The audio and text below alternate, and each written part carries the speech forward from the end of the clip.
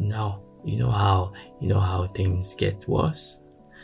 Things get worse when you don't observe, when you don't take the necessary steps to stop things from going worse.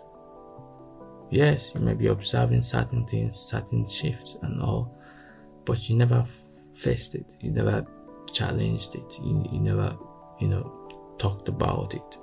And when it escalates to something bigger, you start running helter-skelter looking for people who can actually help you sort it out. While when it was still a little bit of, a challenge, you never saw or deemed it fit to, talk about it. And now it have escalated to something much bigger. Now you are all over the place. So I always encourage you to always sort out little things, because those little things escalate to big issues. When little things are not treated, it grows to bigger things, bigger things. Everything, both good and small, good and bad, comes in little packages. Everything, both good and small, comes in a small package. The trees you plant, they come in small packages.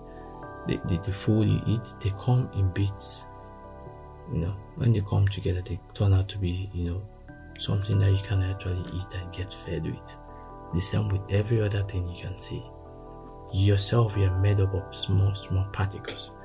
So mind you, every single thing started small. So always focus on the small.